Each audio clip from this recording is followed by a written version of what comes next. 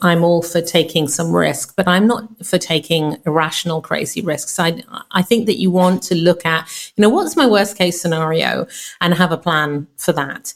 But then if you have too many layers of support in a way, you will rely on them. And I think you become very creative when you have to make a thing work. This is Debbie, and welcome to another episode of Beat Offbeat Life, where I speak to inspiring individuals who ditched the norm to become location independent.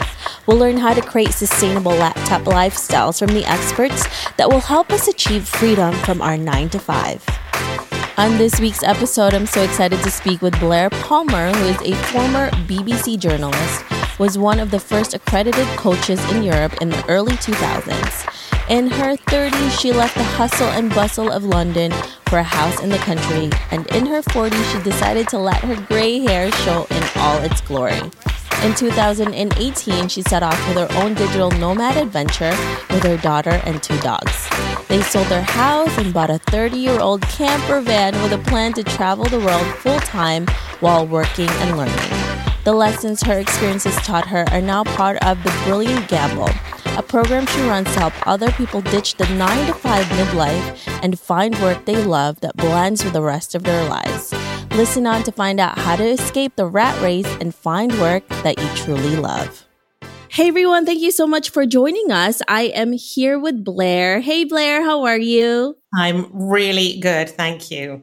Thank you so much for joining us. Can you tell us a little bit more about you and why you live an offbeat life? Yeah, so I've always been a little bit unusual, I think. Everyone wanted to get a proper job when I was growing up, but I wanted to be a journalist, which, it just seemed like another planet for most people. But as a journalist, I had a pretty consistent living. I had a staff job at the BBC, and I did that for nearly a decade.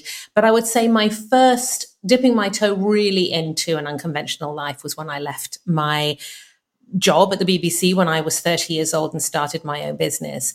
And that really was the beginning of me taking more chances.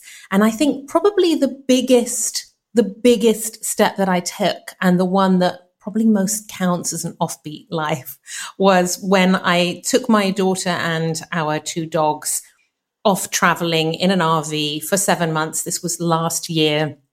And we sold our house and we just went off. And I think that's when I really started to think, okay, now I'm someone who does this kind of thing. This is now not just an apparition. This is now who I am. That is a huge step for you, leaving a job that most people would consider the perfect job and a lot of people would want to have. Why did you decide to do that transition? Well, yeah. So I think when you're studying, when you're at school and you think about your adult life, I think you have a certain opinion about what's going to make you happy. And I definitely thought that working for an organization like the BBC, that would really be fulfilling. And, it seemed very glamorous. It seemed really fun. You get to be on TV or on radio. It seemed like a great job. But the reality was a bit different. And I think a lot of people experience this, particularly if you've been ambitious and particularly if you really, really want something. Sometimes when you get it, you realize that it's not what you thought it was going to be and it doesn't feel the way that you thought it was going to be. So for me, as I was approaching 30, I really felt this. And of course, this was a long time ago now. This is 20 years ago, nearly. But I felt this kind of emptiness inside. And I thought, is this it, really? Is this what I'm going to do now? I mean, I had been quite fast tracked, so I'd already produced 2 of the 3 flagship programs on the network that I was working on. And I was not even yet really 30 years old. And I thought, is this it then? Is this just what I'm going to do for the next 30 years, 40 years, just do more and more of this? And I realized, no, I had this kind of empty feeling. And that's when I discovered coaching. And coaching at that time was a brand new thing.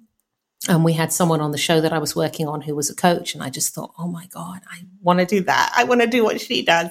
And within about 10 months of meeting her, I'd left the BBC and was starting my own business. Wow. So that was a huge transition for you, but obviously it was the right one because you still do it today and it allowed you to be able to travel the world with your daughter. So that's amazing. Yeah, I think that, you never know when you take these what I call brilliant gambles. You never know where it's going to take you. And of course, at that time, I wasn't a mum. I just was doing it for myself. I wanted to live a different kind of life.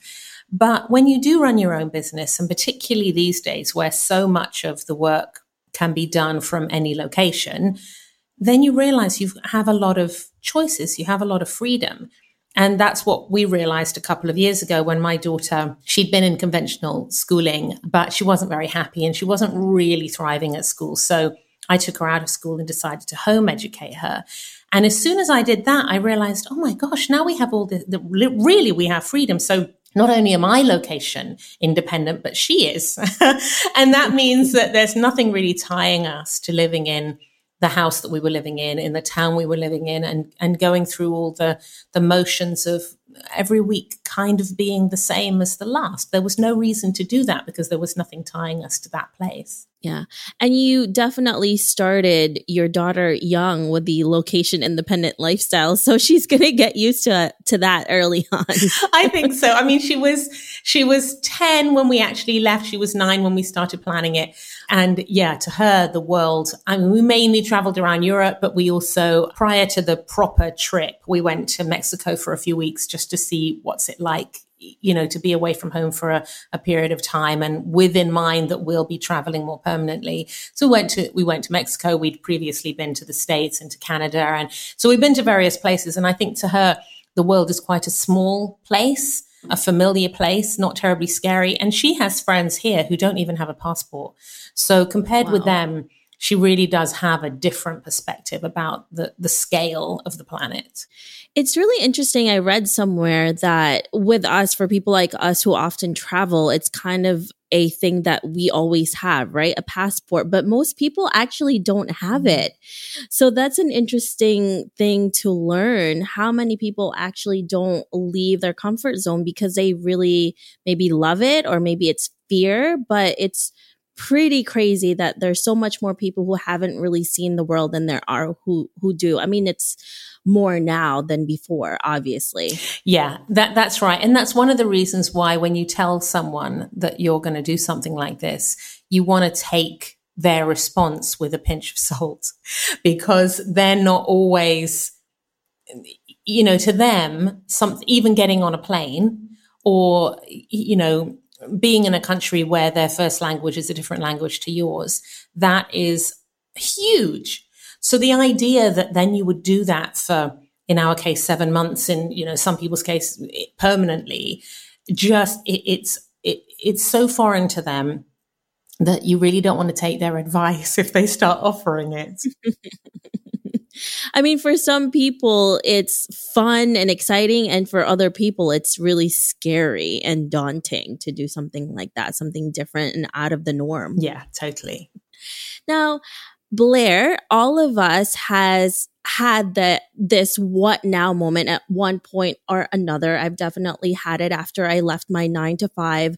What was yours like? Well, if I think about the moment before we went traveling, I had that same feeling that I'd had, 17, 18 years before, this kind of empty feeling.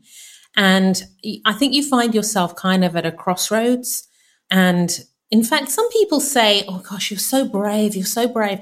I sometimes think that the bravest thing is to carry on the route that you're on, even if you're very, very unhappy or feeling this empty feeling. I think sometimes I almost felt like that decision to travel was the decision to run away. Mm. But it felt like running away for all the right reasons. Why should we stay with this and put up with it when we could run away? And so we ran away. So sometimes I think the bravest thing is to stay still and carry on with what you're doing and tolerate it year after year after year. That takes a huge amount of bravery. So I think that was what the moment was like for me. It was this kind of empty feeling. is this really what I want? Is this it?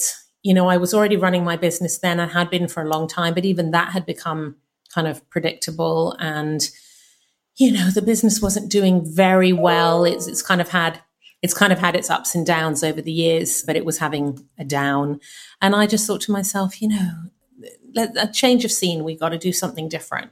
And then I think that you do things step by step. So the first thing you do is, well, you buy the van, let's buy a van. And so you buy the van and you think, well, now we've got the van, let's do the van up. And then you do the van up and then you think, well, there's nothing stopping us now. Let's go. So then you clear out your house and then you haven't got anywhere to live anyway. So then you have to go. You kind of put yourself in that situation where you have no choice. That's right. You kind of start this thing going and then it takes on its own momentum and it is too late to change your mind. I do remember because we were doing the van up, making it our own over the winter, and then we were going to set off in March. And so we're out in the van in freezing cold temperatures. It got very, very cold that winter, decorating this van, my fingers all seizing up and all of that kind of thing. And I did have this serious voice in my head saying, you're completely crazy. You can't live in this thing. This van is 30 years old. It's not going to get you to the end of the street. And I definitely had that, but it was kind of too late at that point to change my mind. I think that's a very good thing. I think tell a lot of people that you're doing it, put in a lot of things in place that make it impossible to change your mind. And then when you have that kind of moment where you want to turn around and go back, you just can't. You have to keep going forward. I had a friend tell me a few years ago that he never gave himself a plan B or C, even though most people thought he was crazy, because he didn't see an option to fail if he didn't have any other plans. Yeah. So in a way, that's a really good thing because you have to make it work. Obviously it doesn't always turn out the way you want it, but you become more creative that way, I feel like. I think so. I mean, I'm never, I call my company a brilliant gamble and I'm all for taking some risk, but I'm not for taking irrational, crazy risks. I think that you want to look at, what's my worst case scenario and have a plan for that. But then if you have too many layers of support in a way, you will rely on them. And I think you become very creative when you have to make a thing work, where there is a plan B, but it's such a kind of unpleasant plan B that you'd rather do anything than invoke it, So in my case, when I left my job at the BBC, our plan B was, well, my plan B at the time was, well, look, if this all goes terribly wrong, I'll go and move in with my parents, But it's just such an awful thing to be doing in your 30s. It felt like to me, I was just like, oh God, the shame. So really, I was highly motivated to make my business work. And the same thing with the travel. Absolutely. And I think that's the biggest gamble, as you say, is gambling on yourself, on something that you're really passionate about and love, because you don't know if it's going to work out or not. But honestly, even if it doesn't, you're going to be so proud of yourself because you actually tried instead of just wishing and hoping for something to happen. And who knows what's going to happen while you're trying to make it work. That's right. You don't know where this journey is going to take you. You think you do, but you don't. And you don't know what lessons you're going to learn. And those lessons that you learn, you couldn't have learned any other way. So you've created more possibilities for yourself by stepping outside of that comfort zone. And, then it becomes like the world is opened up to you in a way that when you were just doing what you knew how to do, the options were pretty limited. And I know that we can live in a van. I mean, I know we can live on very, very little. I know that we can get ourselves out of scrapes. I know that my daughter is very safety conscious and she knows how to keep herself safe. She's kind of alert to dangers, but not scared. She's not terrified about everything, but she's quite worldly. So she knows what to look out for in a way that maybe a more naive kid isn't. So all of those mean that we can then have the next adventure and the next adventure, and who knows where that will take us. Now, Blaire, one of the things that a lot of people worry about when they are trying to start this type of lifestyle or they are in this lifestyle is how to actually create income and how much money to save. How much money did you actually save before you set off to starting your own business and to becoming a location independent? And how long were you able to budget to make it last? Okay. So when I left my proper job, so this was 2000, I had 6 months of, well, I didn't actually have 6 months of money. I was already making a bit of money from coaching. So that was the equivalent to about half of what I was earning at the BBC. And I saw no reason why that would reduce. I had a few clients and they were signed up for a few months. So I knew that's going to pay me half of my income. And then I had about, at the time, £6,000 saved. And that was going to be the other half. So I was living on about £2,000 a month at the time. And that was the salary that I had had at the BBC. So it was no particular hardship. Although now, I don't know how I would do it now. But anyway, it was a long time ago. And I didn't have a kid. So that was enough. But that was only enough for 6 months. And I reasoned that I then have to make my income up by 6 months. That £6,000 that I'm living on, £1,000 a month of that I'm taking out, that'll be gone in 6 months. So that needs to be replaced by income. And sure enough, it just about lasted. But of course, the funny thing about that is if I'd have said to myself, it's 4 months, I probably would have made it in 4. So I think, it lasted as long as I decided it was going to last. And I set my goals in that way. And when we were traveling, I actually used savings to support us for the time that we were away. I wanted to not have any financial pressures and I wanted to leave whatever money was in my business account in the business account while we were away, just in case. So it was a slightly different situation, but we had a very tight budget considering what we were trying to do. And yeah, we made that last. It's really interesting that you're talking about whatever you say to yourself, especially when it comes to budgeting and making things work. And then making that money up is when it actually happens. So it's definitely a lot of what you're saying to yourself. And you put that pressure on yourself to work harder in order to get that income that you need. So you definitely need to hustle in this type of industry. And I think it's like what you said before, if I'd have had 18 months worth of money, it would have taken me 18 months. So, and in fact, there's a woman I know very well. She had a very high flying job, sort of board level job. And when she left her job to start her own business, she was given a big payout. And some sort of freelance work with her former company. So for the first year that she was outside of corporate life, she was really splashing the cash, right? Fancy website and all these courses that she went on and all these consultants to help her and all of that kind of thing. And she was feeling good because she was getting the money in. She felt like it was working because she had this contract with her former employer. And a year later, the contract with the employer came to its natural end. She'd spent almost all of her big payout. And she said to me, actually, it's at that point that I really had to start running my business because now I don't pay for anything. Like if I can teach myself to build a website, I do that. If I need to learn more about social media marketing, I learn how to do it and I do it myself. I don't pay a consultant. That having all of that money just didn't help her at all. You would think it would, but actually she was in exactly the same position a year later as if she'd have had nothing to start with. And that's when she really got creative and really had to learn about running a business. Yeah, I definitely believe that. I say this all the time. When you start a business and you don't know anything, the best thing to do, even if you have the money, is learn it yourself, because then you become more creative, you understand the business more, and it actually allows you to appreciate it and it allows you to grow, even though it's slow in the beginning. Mm-hmm. And also you're not spending money on things you don't need, because that's really how you learn what you need and what you don't need for your business. And why spend money on something that doesn't really serve you and there's no purpose for it? Yeah. I've frequently been burnt and, just very recently was burnt by a big promise from a consultancy that they could do something for me.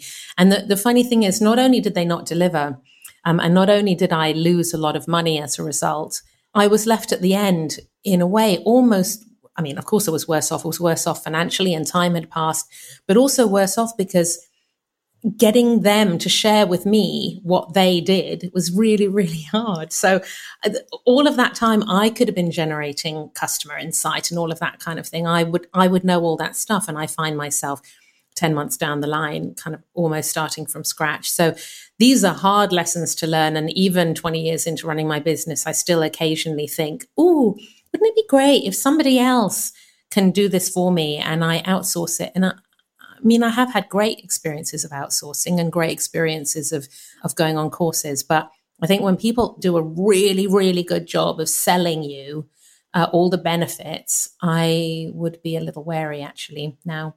Yeah, absolutely. I mean, I'm a very big believer of outsourcing. I outsource all of my, well, not all, but most of the things that I have for my podcast, especially. But that's only after I actually did it for the first year and a half and I worked ridiculous amounts. And then I realized that I could be doing something else that was more worth my time. So you learn as you go what you can outsource and what you can't. And it's a really bad idea to do that in the beginning because you do not know what that is yet. You don't really know your business yet unless you've been doing other types of businesses for a really long time and you have a good idea of how to actually run one. Yeah, that's right. That's right. And that some of that stuff is the stuff that you wish you didn't need to do. I mean, most people, when they imagine working for themselves, they imagine spending their days doing the thing that makes them their money. In my case, coaching and running courses and stuff. In actual fact, only a small proportion of your time is spent doing the things that bring in the money. The rest of it is your business admin, your marketing, creating content that you're going to put out. I mean, so much time creating content these days. You know, that seems like my full-time job as a content creator. And it's like free stuff, you know, like checklists and articles and blogs and columns for other people and all this kind of thing. So, only a small proportion of your time is doing the thing that you are selling for money. And you're absolutely right. You need to know how to do the rest of it. You may end up not doing it yourself, but you need to know how to do it. Yeah. Now, Blaire, let's fast forward to 50 years from now and you're looking back at your life. What legacy would you like to leave and what do you want to be remembered for? I love that you say 50 years. I'll be so old. I'll be nearly 100. All right. What's the legacy? Well, you know, there's something that I haven't quite mastered, but I am hoping to master it in the next 50 years. It is to really be in the present and to really enjoy the moment. I'm definitely better than I used to be, and I've learned some good skills.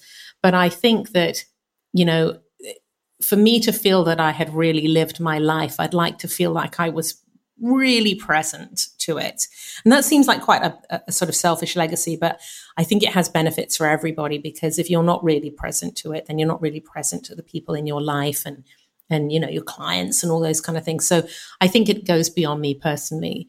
But I think if I'm going to think about a bigger legacy, I'd really love to think that people were, well, two things, that the people that I had met and the people that I'd worked with were living lives that were a really good fit for them as a result of something that I'd said or something that they'd read or something like that something that where I touched someone's life, they had made a choice to make their life more meaningful. And then maybe even bigger than that there were some things that I'd said that had changed something about how we as a culture work.